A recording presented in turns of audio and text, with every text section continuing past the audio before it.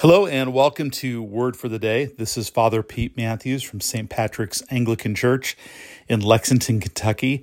And on today's Word for the Day, we are continuing our series entitled Redemption Applied. And this week, we're thinking about sanctification.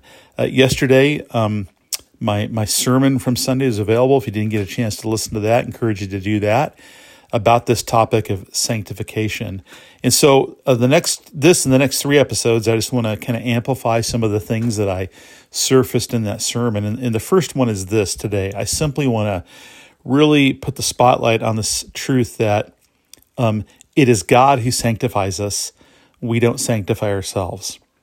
So sanctification is not first and primarily something God calls us to do.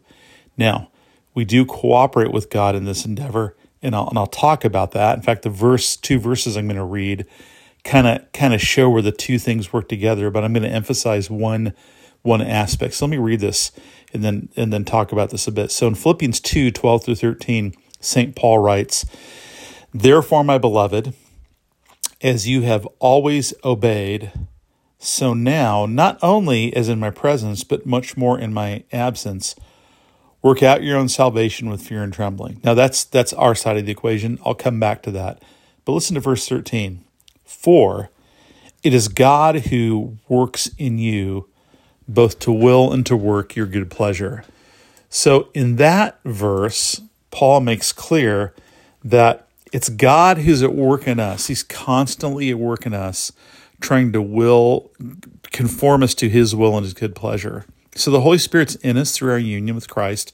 We are baptized into Christ, and so the Holy Spirit is in us, and he's at work in us to move us to become people who do God's will. So sanctification is first and foremost a work of the Spirit. And then earlier in Philippians, Paul writes this to the Philippian church, talking about God's work in them as a congregation and in each individual as Christians. And he writes, "I am sure of this, that he who began a good work in you will bring it to completion at the day of Christ." So God's at work in you, and then God will bring it to completion. So the key idea I want to bring out here is that the person who bears the primary weight of responsibility for your sanctification is not you, it's God. Again, we have to cooperate. I'll talk about that. If we don't cooperate, we won't fully activate what God wants to do. We'll get in the way of that, but it's God who does it. God's the one who works in our character so that we grow to become like Jesus Christ, that we become people who love God and love our neighbor from the heart, from the inside out. So here's a couple of implications of that. One, have to be careful not to download into our Christian journey modern 21st century American self-helpism. The passages about sanctification are not life hacks that you can put to work to sort of trick yourself to make you be different. Number one, that's not how this works.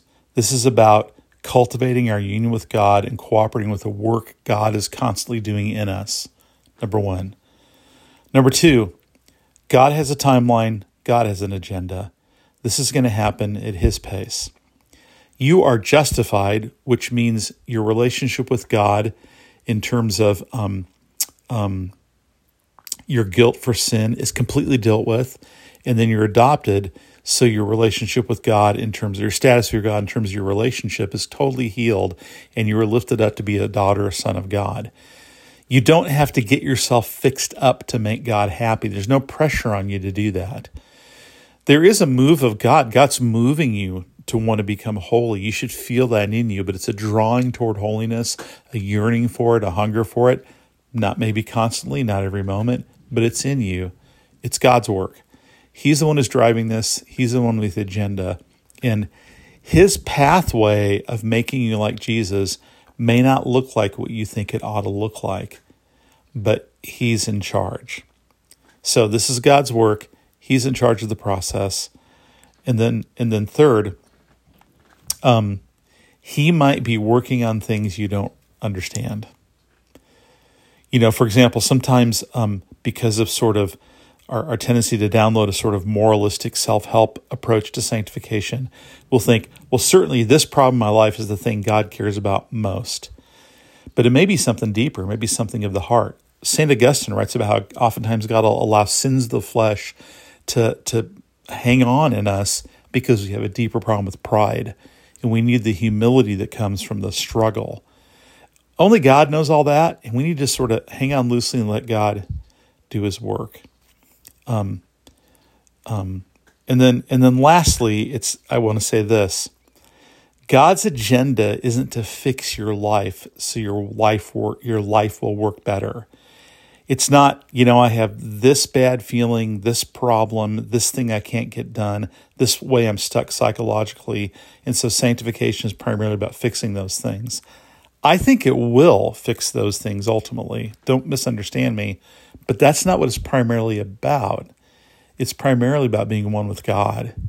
It's primarily about loving God and loving people.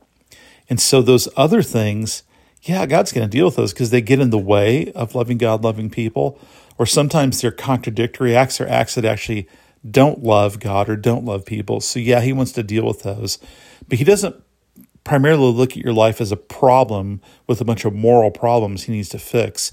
He looks at you as his daughter or son he wants to live with in the closest union and unity possible. So he wants to constantly transform you so you can live in this deep, loving relationship with him and toward others as a fruit of the Holy Spirit, which is our last text to think about, Galatians 5. Paul talks about the fruit of the Holy Spirit: love, joy, peace, patience, kindness, goodness, gentleness, faithfulness, and self-control. Those things are the fruit of the Holy Spirit, not the fruit of my self-will or my effort alone.